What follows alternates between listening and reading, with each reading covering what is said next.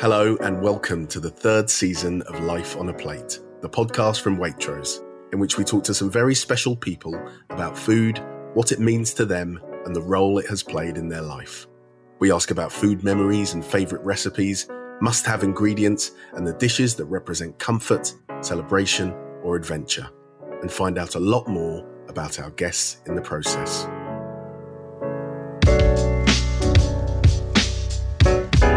Alison, hello. How are you doing? Hello, I'm all right, thank you.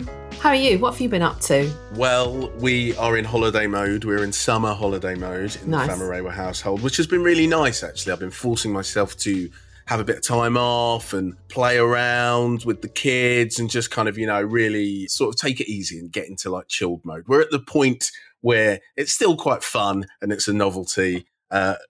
Speak to me later on in the summer and we'll see how we go. But not too bad. Lovely. Tell me, did you get the eggs? I did get the eggs. This was your mysterious package this week. Arrived with no explanation. Very intriguing. Was it some sort of message? I'm intrigued. I want to know more. I just wanted to send you and remind you what a perfect food an egg is. It's the ultimate all-in-one meal. And, those ones that I've sent you are Longstock Gold. So they're free range, like all Waitrose own label eggs are. And they just have really beautiful shells. Some are of a sage green. Yeah, they are beautiful shells. I did notice that, yeah. There's a real unusual array of colours, which you wouldn't really expect when you kind of lift the top of an egg box. And the reason for that is if we made sure that they were all the same colour, there'd be waste in there. So it's just how nature intended all the different colours are, just how they come. Yeah, I hadn't really thought of that. But you're right. I guess if you've got a kind of almost colour chart that you need to kind of hit, it means that there is bound to be ones that don't make the grade and are wasted. So yeah, that seems like a much more common sense way to do it. It's great, but actually when you crack them open, have you cracked it open yet and seen the colour of that golden yolk? I have cracked some open, yes. Yeah, I kind of, quite a relief that I was allowed to crack them open and you weren't, I've not wasted them. But yes, no, I have cracked them open and they're absolutely gorgeous. Like they've got those really deep, vivid, orange, golden yolks that are just so enticing to like look at, that real sort of sunburst of yellow. What did you do with them? So I would love to say that I did something really kind of involved and clever and maybe refined with them, but I found myself really craving a fried egg sandwich with bacon and the works. I hardly ever have them these days, but I started off with those beautiful eggs. I fried them to a real sort of lacy crisp. I got like some nice sort of squidgy soft muffins. I put one of those in there. I got some crisp bacon. I added hot sauce, which I was quite pleased with. I don't know where that craving came from, but it was quite pronounced. It was quite specific in my mind that it needed to be hot sauce. And a little bit of cheddar, and it was incredible. Honestly, it was sounds delicious. The it really eggs does. were brilliant, and the rest of it just absolutely hit the spot. Yum. So yeah, thank you for that, and thank you for making that moment possible. Good. And obviously, that was quite a down and dirty, unrefined way of eating. But somebody who is at the complete opposite end of the scale is today's guest, who is Adjoa Andoh, who plays Lady Danbury in Bridgerton.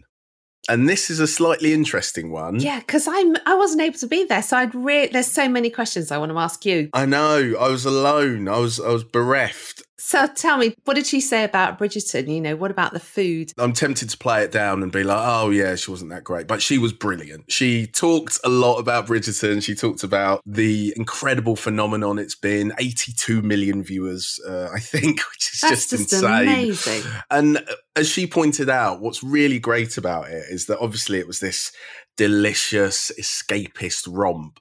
But also, there's so much that's really progressive and radical and important about the way in which it is representative of different sorts of actors and has people of colour in starring roles. And she really pointed out that there is historical precedent for that in a really interesting way. And she's kind of, really dug into that. And that seemed like a real sense of personal pride for her. She also talked about growing up in Gloucestershire, a very rural environment. She compared it to Cider with Rosie and that real idyllic backdrop. She'd go next door to the neighbouring farm to get that week's groceries. And It just sounds like it gave her this lifelong knowledge of where food comes from and connection to food, which has also manifested in the relationship she's had with Fair Trade, which we also kind of talked about.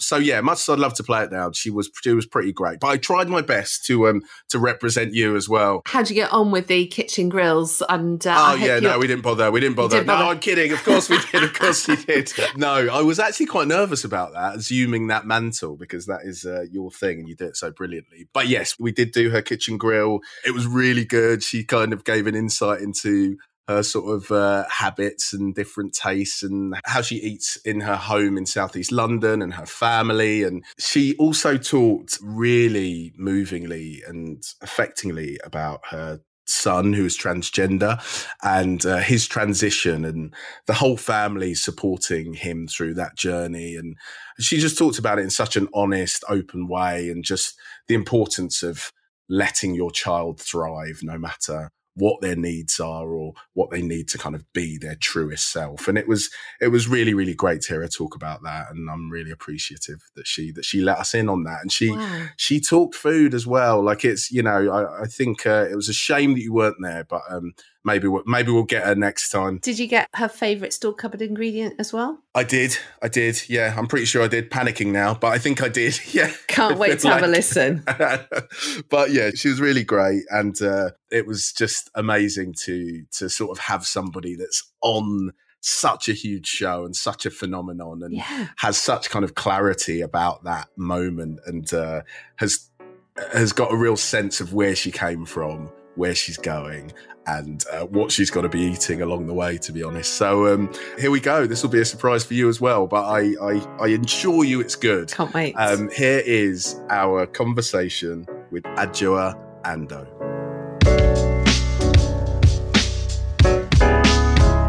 Adjoa Andoh, thank you so much for joining us, for joining just me in this rare occasion. Are you midway through filming Bridgerton at the moment, or are you done on season 2? Oh, no. Season 2, obviously everything is just COVID impacted. So we're a quarter of the way through season 2.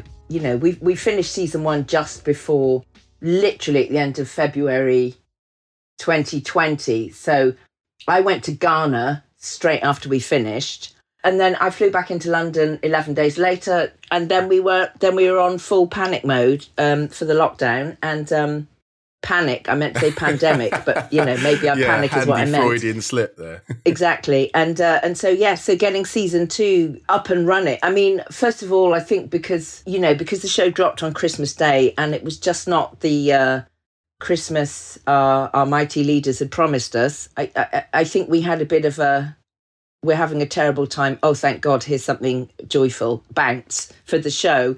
So that when we got back into filming, it was sort of all full steam ahead. What has that been like from your point of view, kind of having such a huge success? Like it's kind of one of Netflix's biggest ever shows. It was this huge phenomenon. May I correct you, Jimmy? It is. How dare I? Yeah, it is. Muck biggest of shows. Is it 83 million people, like kind of globally? I think it was 82. I think it was 82 million in the first 28 days. Unbelievable. So what is it like to be part of something like that, to be a significant part of something like that? I think it's a bit like the pandemic in terms of, you know how time feels really long and really short at the same time?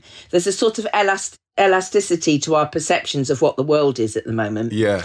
And I think it's been the same with the show, really, because on the one hand, the show's been nominated, I've been nominated, actors, various cast members have been nominated, showrunners been nominated, and loads of people have watched it, it's on the news, it's blah, blah, blah. And on the other hand, you're doing it all from your bedroom. So, hey, I'm at an award ceremony, but actually I'm in my bedroom.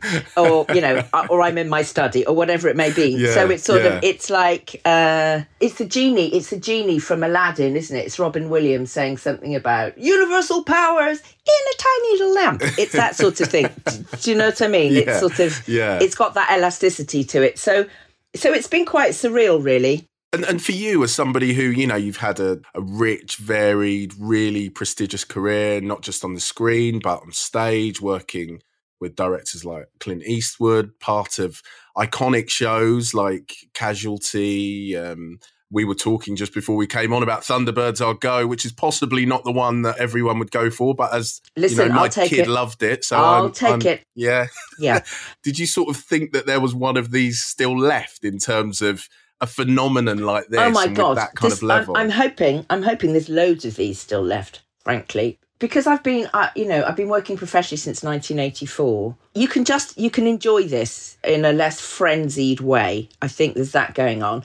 And because I do lots of different work, it's really nice to have the breadth and interest in the work still coming at me. Yeah. So that's really nice. I mean, I think for me, the game changer of this show, Jimmy, I think it is a game changer for drama going forward. That sounds a bit grand, but I do think that is that, my mother's a history teacher. I've grown up reading all those romantic historical novels, Jean Plaidy and Georgette Heyer. That's my generation of gravy. But and then you'd always see, here's another costume drama, and there's a little bit of me that would always go, yep. So no work for actors of colour there. Moving on. Yes. I don't think that will ever happen again. Yeah. I don't think you will ever get another period piece costume drama where the truth of the reality of that period was that people of colour were there, which is historically accurate. I mean, every white costume drama you've ever seen, historically inaccurate. Yeah. So for me, I think the game-changing aspect of this show, the fact that it will change the way, and it's already, you can see that with the work that's coming now, the work that's already on screen across, Western dramas anyway, that's already changed. So I'm really delighted about that. I'm delighted because, as I always say, Bridgerton isn't a documentary, but it does acknowledge a reality in its own on steroids, dramatised, fabulous, schwangy way. And I love that. But, Queen Charlotte is a real thing. She was mixed race. I've just read the most amazing, the most amazing book by a woman called Tina Andrews called Charlotte Sophia, which is all about her Moorish heritage and the way she was responded to in this country when she came over and abroad. People complained about her, so it's I've really enjoyed being part of a show that is at one level just a joyous romp with delicious fabric and delicious locations and delicious intrigue, and then another level is sort of folding in sexuality, women's desire for emancipation, race and class, and all that sort of stuff. It's a really, really good point to make, and I think that game-changing aspect shouldn't get lost. Its significance, and you're right. For so long, I've written about TV and covered arts writing in the past. It was a kind of way to lock kind of actors of colour out by stealth that kind of period dramas would always have, like a similar, would be homogenous in that way. And also to lock audiences out and to lock history out. I think it's really easy for, people on this island to say, go back where you came from, if they think that we all just got off the boat in 1948 with a Windrush, which, as people of African heritage, you and I didn't. Yeah. Or rather, our antecedents didn't. And people have come here in. Yeah. But, to have historical drama that goes, oh, really? There were people of colour there? Well, let me think about that. Because actually the fact was a fifth of the British Navy was African. Yeah. If you go to Nelson's column, a black mariner is holding the dying Nelson on the frieze at the foot of the column. There were 20,000 black people just in London alone. Yeah. In the period that our show's set in. And that's only African heritage. I'm not even talking about,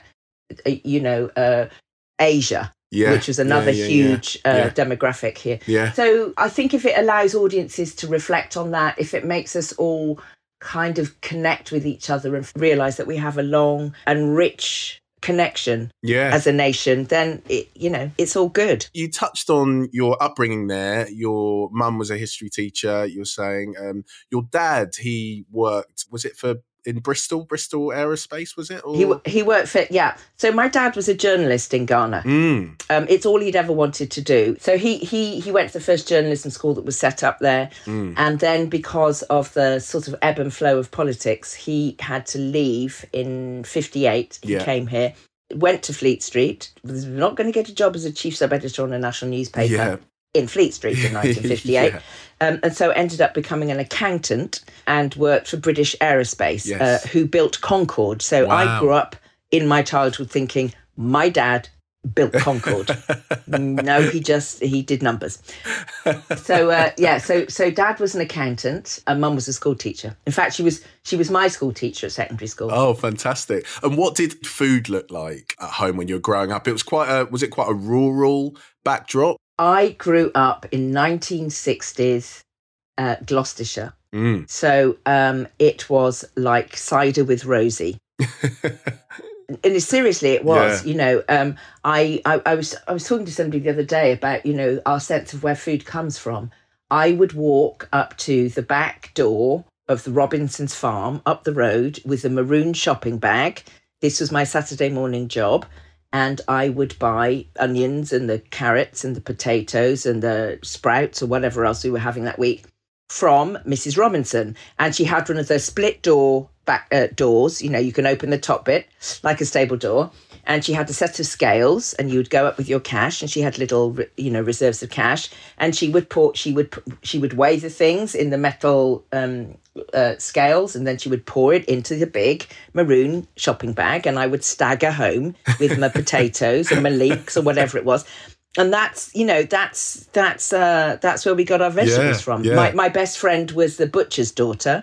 When we got bored, we'd go and sit on the back wall out the back of their place and watch her older brother wringing chickens' necks. Oh, wow. I went out with dairy farmers and pig farmers. I can milk cows by hand. That's my... I used to go blackberry picking with the old lady who lived across the wall, who was born in the late 1800s. Oh, that's incredible. And would tell me, and who'd lived in this village all her life and knew all the best spots.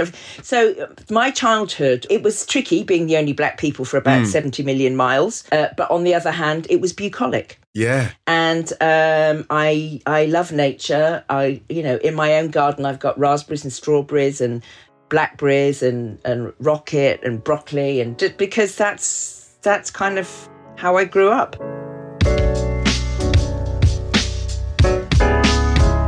Did that knowledge of the produce, did that translate to wanting to cook? Were you kind of very interested in what was going on in the kitchen, and what kind of things were being cooked at home? Well, it was interesting because my dad's Ghanaian, my mum is Liverpudlian, English, white.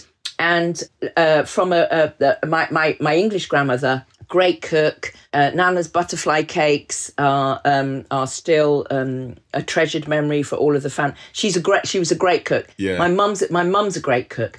And then my dad's sister, my Auntie Nana, came to stay with us, and she would show mum how to prepare chicken in a Ghanaian way. Yeah. So my childhood, we did the things that you just take for granted, like, when you get to the chicken bone, you chew down the bone and you suck the marrow out. Do you not? That's what you do. Yeah, it's very much the way of things in a West African household, exactly. I'd say. But was that something that you just were introduced to early on, that your dad was adamant that you kind of had that? It wasn't even adamant. It was just what you did. Because, we model our behaviour on the behaviour we see around us. That's what my dad did. That's what I did. We used to eat food with our hands. We'd eat rice and everything and stew, and corned beef hash was a big favourite of Dad. Oh, fantastic. Grating the nutmeg, doing all that stuff.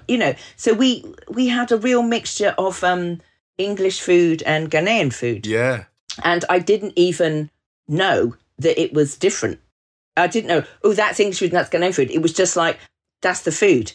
And I think there was something rather beautiful about that, because it was at a time where we didn't so much have a delineated sense of heritage politics or talking about one's identity. You just sort of got on with it. So all of it was all sort of smushed in together. I think I suddenly became self-conscious when at secondary school in home economics and domestic science classes, we were told we were going to be cooking a stew or something. I would bring all the seasoning in and cook it like I would cook it at home. On the coach going home, people would be like, that smells really weird. There'd be all that sort of stuff. Right, and that's when I suddenly went, what do you mean it? It wasn't even, I didn't even think of it like stigma. I just thought of it like, it just smells like, it smells right. I just cooked it. Yeah. Really interestingly, when we were in Ghana, just after we finished Bridgerton, so my dad's in his late 80s now. And so it was me, Dad, a couple of my kids. My brother had come over from America and Dad was cooking for us. And I sat in the kitchen with Dad cooking yam and tomatoes and onions, but just the way he seasoned it. There was suddenly a smell, and you know the way that food can really put you in a place. Yeah. The smell and then the taste of the way he cooked this really simple food. I was like 6 or something again. Wow. It was really, that's like a good 50 years on. Yeah. I was really taken aback by how profoundly it made me cry. Yeah. Wow. I was like, oh, that's my daddy and that's me and I'm in the kitchen and the smell, it was really quite amazing. No, it can overwhelm you, can't it? Really, yeah. And I tried to replicate it, and I can't quite do it the way he does it. And also it made me think things like, my dad is the age he is. One day I won't have that exact taste again because he won't be here to cook it. Yeah. So many people have got stories of, please set this recipe down, please. Like, I want to preserve this. Have you had that throughout your life? No, because Dad would just be like, well, you just cut it and, he'd be like, it's not a recipe, just do the... It's just the nuance of his touch. You just do it. Exactly. Yeah, it's innate. Yeah. You're a vegetarian? I've been a vegetarian for 42 years. What was the kind of impetus behind that? Was it the closeness to the butchers and the kind of the reality of it? I don't think it was that, because the farming that I saw around me growing up was not intensive farming. It was sort of local family farms. Animals had, in the main, a good life. Yeah. And a proper, quick, easy death. I see nothing wrong with eating meat intrinsically. I don't think I do. I see a lot wrong with the quality of the life of the animal. And I see a lot wrong with, so I hate intensive farming. Yeah. I think, we should be eating fish and meat a couple of times a week because it's expensive. Yeah. And when it's cheap, that means somebody's paying the cost of the cheapness of the food. And that's the animals. What I'm really fascinated by is food as an actor and on set, and if you're in a play, like what status does it have in that context? Because sometimes the food can be incredible, like on sets and on Hollywood productions and things like that. Yes. So the best food I've ever eaten was on a Clint Eastwood set. What sort of thing was it? Well, what it was can you just, remember? everything was so, his sets are very orderly. People work efficiently, swiftly, and you never overrun. You quite often finish early. There's a proper break for lunch. Because what's happening a lot now, people are trying to get as much time on set as they possibly can. So they have this thing called continuous lunch. Right. And that means you don't stop work for lunch. You have to grab your food as you can. You may have half an hour if you're lucky. Yeah. But on Clint's set, you stop for an hour. And the food was delicious. It was fresh. There was sashimi. There was every salad you could imagine. Loads of fresh fruit, loads of grains. It was just like, it was heaven. But the thing about it also, I just think there's the psychological element of food. If you've been up since stupid o'clock and your day is long, those moments when you look forward to food, it's a great encourager for all the cast and crew. It's something that makes you feel loved. It makes you feel taken care of. Yes. It fuels you in a really positive way, and it just lifts your day. Yeah, completely. Actually, what I really want to know is the cakes and the food on Bridgerton, like in front of the camera. Talk us through that and the kind of Regency food. Did you kind of dive into that whole world and what goes on into the preparation of those things? You can't touch the food. That's not food. That's a prop. But listen, having said that, the people who make the food are skilled food people. You know, they're skilled bakers and glazers and designers and sourcers of beautiful, intricate. I mean, if you saw the detail, one of the things I'm really fascinated by Bridgerton is the detail of design, and that goes from the pleating on the back of one of my coats to the Angelica stalks on the top of a petit four. Yeah. Do you know what I mean? And everything in between. The livery, the bridles on the horses, the set design. Every aspect of the show is incredibly detailed. And the food is given the same respect and time and skill as every other thing. So food is a set dressing. There will be pastry makers and bakers and who knows what else up at 2 a.m, freshly making stuff. So it's good to go by 8 a.m. on set. Yeah. And that is a mission because they're somewhere, they have to transport it. It has to be, I mean, I can't tell you how hard those people work to make it look as stunning as it does. It's really fascinating. Did you dive into it sounds like you did, in terms of the history and how much more culturally diverse like England was at that time than a lot of people realise? Did you dive into the whole sort of every aspect of it? Yes, I did dive into all of that because I'm a bit of a dweeby Anaraki person and my mother is a history teacher. Yes, yeah. So, you know, Your mother's daughter. I am my mother's daughter. My growing up was a mixture of sort of medieval tapestry and carvings from Ghana. You know, that's how we roll. So I love all of that. And every stately home we've been in, I've sort of been a bit like I'd have my camera with me and I'd be focused because there'll always be somebody black in a painting or a First Nation person from the Americas or, you know, a carving of the head of an African woman or everywhere you go, we are present, hiding in plain sight. Yeah. And so I really love that. And I just feel, I suppose I feel like those connections with that wider colonized, enslaved relationship, trading relationship, those connections still resonate with me. And I suppose, you know, since we're talking food, they're part of what's pulled me into being a fair trade ambassador, for example. Yeah. Those trading connections with countries across the globe who make and provide the food that lots of people don't even know where food comes from these days. Yeah, I was going to ask you about your fair trade links. It's a real long-standing relationship and passion. And I think, yeah, you're right. It's really important because I think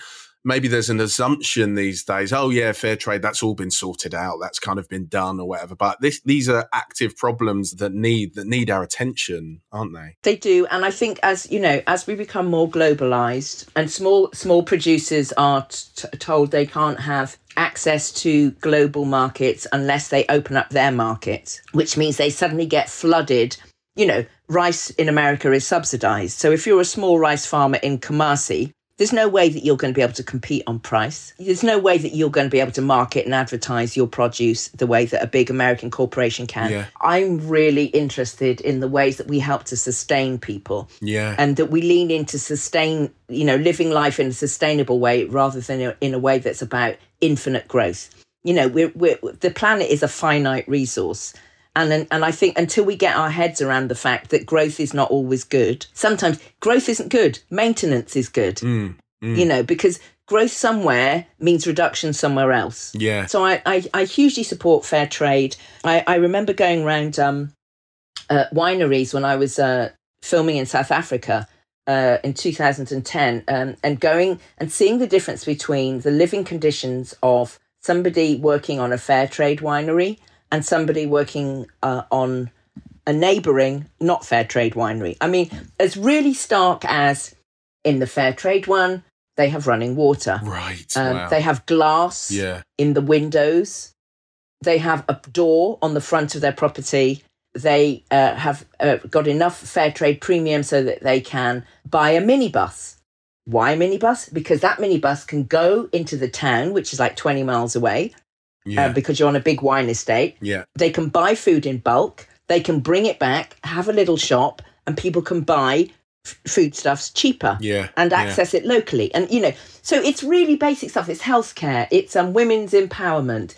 It's finding new technological ways to solve local problems, like repurposing animal waste or waste vegetation to make gas that then fuels cookers. It's little saving schemes that women have got control over. So that families are supported. It's girls getting education. It's not having enslaved children on cocoa plantations in Ghana, which is, for all the poster child thing that Ghana is, there is still slavery, and it's slavery that makes chocolate for us. So we give our kids chocolate that's been produced by children of the same age who aren't going to school, who are living in terrible poverty and will never have the life chances that we have.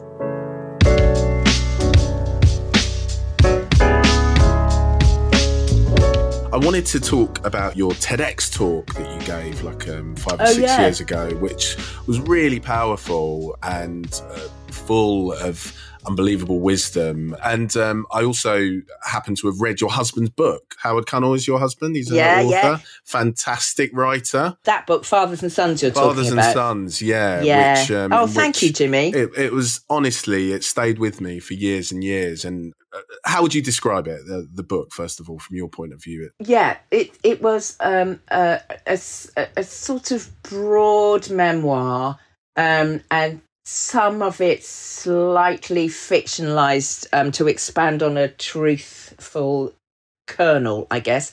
In essence, it's called Fathers and Sons, and it's how does a fatherless boy who becomes a father to a girl who then transitions to becoming a boy deal with all of that. Yeah. It's about how, what does it mean to be a man, to be male in the world? What are you supposed to be? How are you supposed to perform? And I think it was making a real plea to just say, you're a unique human being, and you should run to no lights but your own. You be whatever boy you want to be. You be a boy in a dress. You be a boy that does embroidery. You be you be a boy that does football and knitting. Yeah. To be who you be, because that's a spirit you've been blessed with, and that's where you should be going. And anything that blocks the healthy development of who you are as a unique soul should be batted away. And so not having a father on whom to model yourself, where do you get your guidance? Does it make you try and be more of what you think the stereotype of a bloke is? Yeah. Does it make you feel lost and insecure? What does it do? And where do you look for that guidance? And I suppose that's what the book explores. And then having come to your own sense of who you might be, then to have a child, who's always... So this sort of blends my TED Talk with Howard's book in a way. We should double back. The kernel of truth within the memoir is obviously what you talk about in your TED Talk, which is your son's transitioning and your... That's right. And you talk with such wisdom and such eloquence about that experience, but also just more broadly that, we all want to be judged beyond what the world sees. I call it the fleshy overcoat that says, oh, you're this colour, or you're this gender, or blah, blah, blah, blah, blah, or you're thin, or you're large, or you're whatever it is, or you're differently abled in whatever way. This is just my 2p's worth. That stuff is not who you are. That stuff can shape how the world responds to you, and that impact of how the world responds will inevitably have an impact on how you develop. Yeah. But it's not intrinsically who you are. I think about little me lying in long grass on a sunny day and just watching buttercups waving above my face. Or, big grass seeds, and looking up at the sky and looking at the shape of the clouds. That doesn't have a race or a gender or a colour or a religion or a sexuality or anything. That is just just my soul gazing out in wonder at the world around me. And I think at some level, with all the work that I do, with all my experiences within my own family and beyond, it's the thing that I would push the hardest for.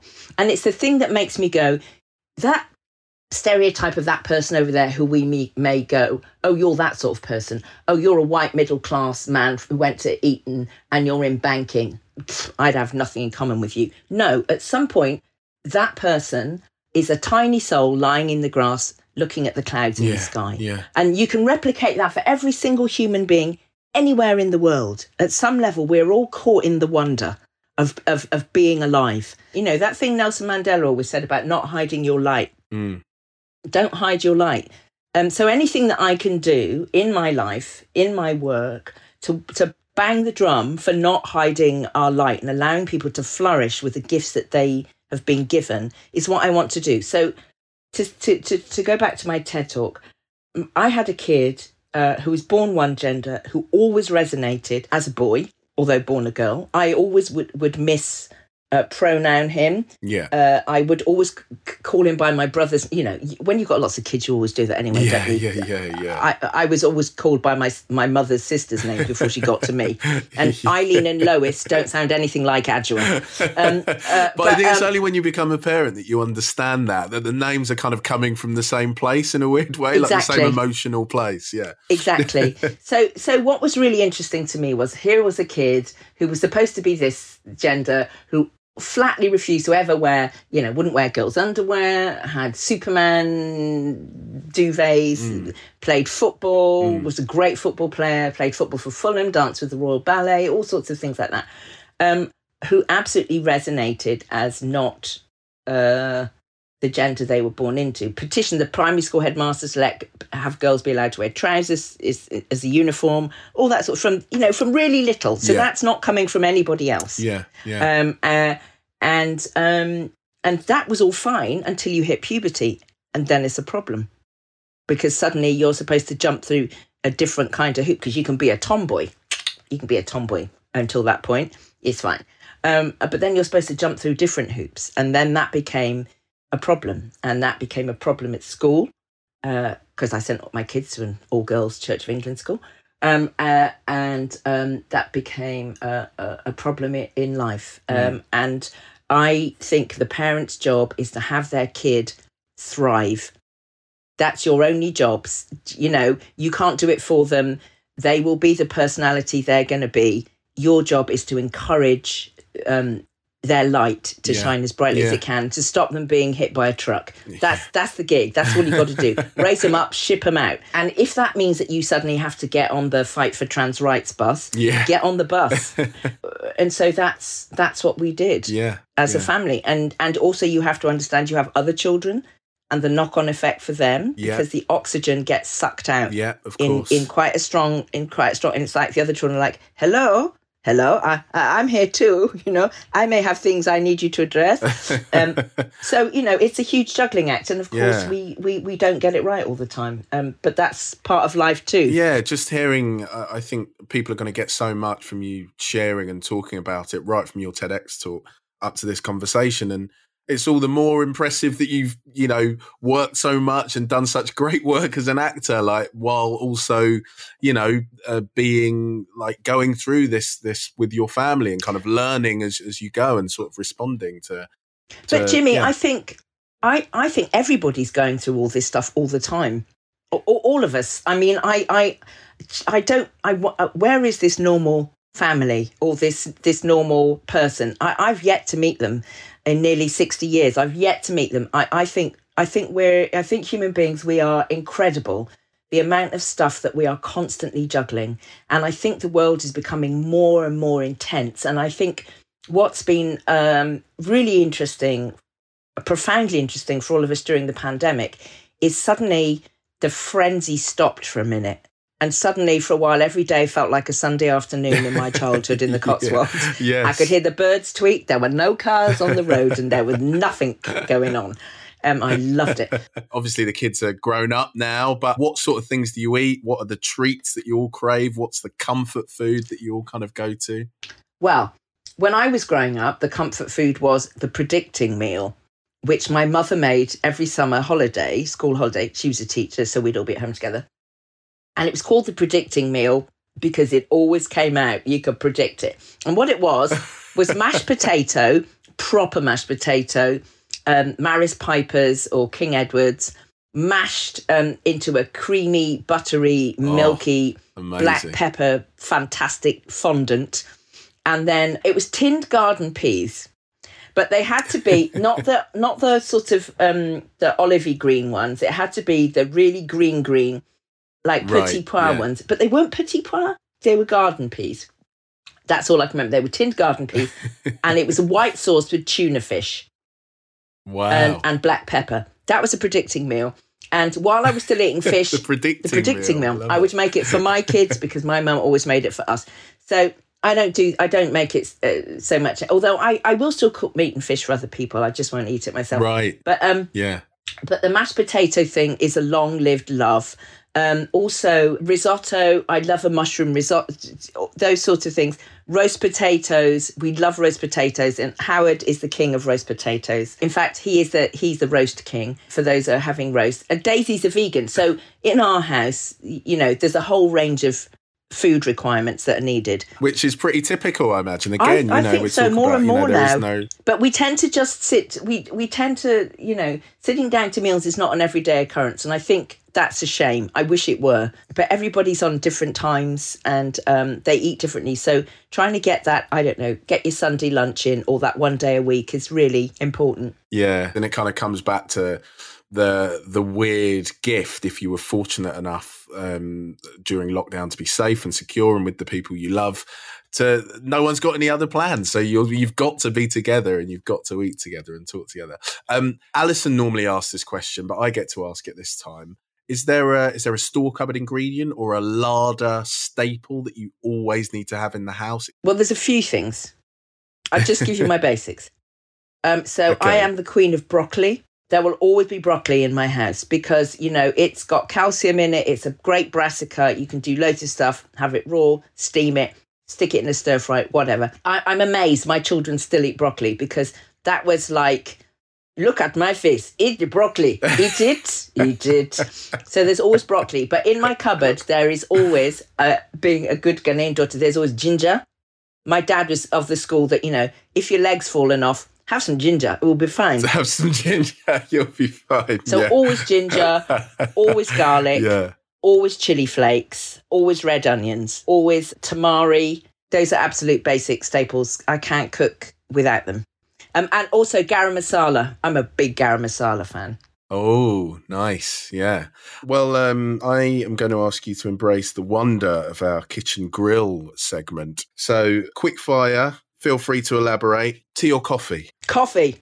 Ooh, decent coffee, nice. not freeze dry. I can't stand that. No, I want righteous, fair trade coffee. You can grind those beans. I like a strong coffee. I want it to taste like coffee. How do you have it? Do you have milk as well? Oat milk? Yeah, I've got a little, the little Italian coffee makers that are in the sort of hexagonal. Stovetop. What are they called? Yeah. I can't remember what they're called. Yeah. That. I have that strong with milk. Fantastic. Fruit or veg? Oh, veg, actually. Yeah. If I had to go one or the other, it'd be veg. With the broccoli? Yeah. I thought, as Queen of Broccoli, it would be... Just call me Queen of Brock. You might, your crown might be in danger if you chose fruit there. Mash or chips? Again, I feel like I know the answer to this one. What do you mean by mash? Do you mean mashed potatoes? Yeah, I think mash. Or do you mean that mash where they chop all sorts of other stuff into it? No, I think mash or chips, like mashed potatoes or chips. Now, I'm going to go a good chip. I don't mean French fries. Right. I mean a good fat chip that is like fluffy on the inside and crisp on the outside. And I'll probably go mayonnaise. Right, yeah. No salt and vinegar. You're not going to go that way. You're not going to go chip shop. You're going to go mayonnaise. I was in Germany. This is about 1975, and I remember it like an apocryphal moment. I was in a big square in this town called Lüdenscheid, and there was a chip van, and I was queuing for chips. I must have been, 13. And I got to front of the queue and they said, they handed me my chips. And haben Sie Essig? Sie will Essig? Have you got vinegar? She wants vinegar? Nein, kein Essig. Wir haben Mayonnaise. I was like, was? Mayonnaise? Ja, Mayonnaise. Okay, das will ich probieren. Mayonnaise, genau. And that was me and mayonnaise. And I just have this image. It wasn't like, I have this image like it was The Simpsons and there was a big crowd going, Essig? Sie will Essig? And talk of the town, like the girl who came to town and wanted vinegar. Yeah. Amazing. Yeah. Fried or poached? Oh, God, boiled. Sorry.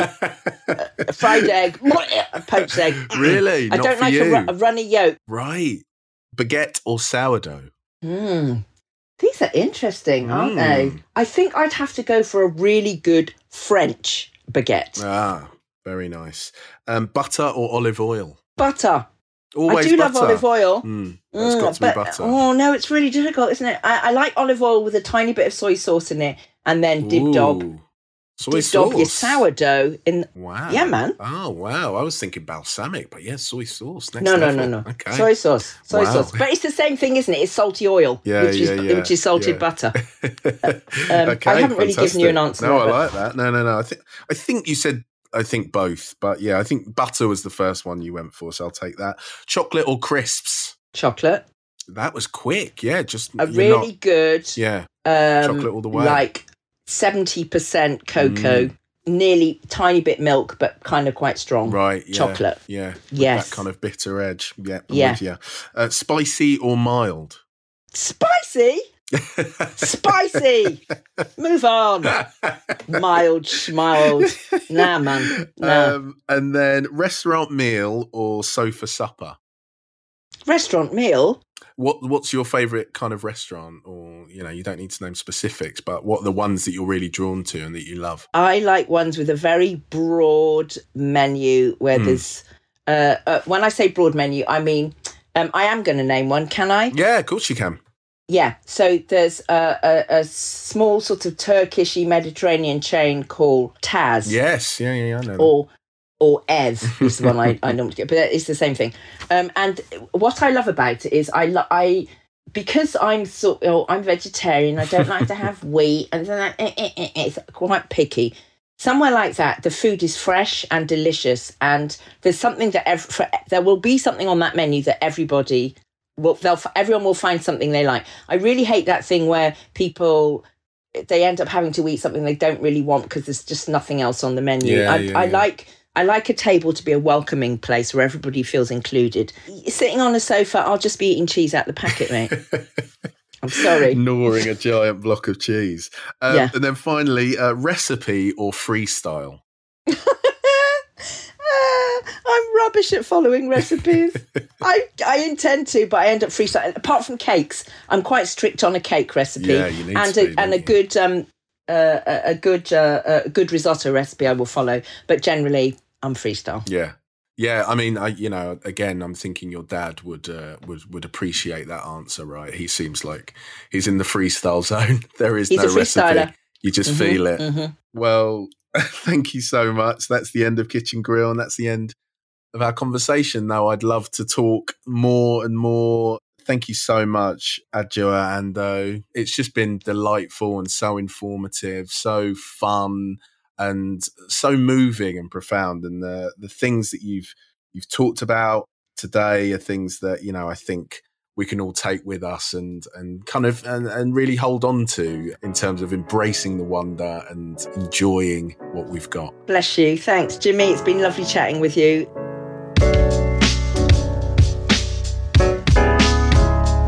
You've been listening to Life on a Plate from Waitrose.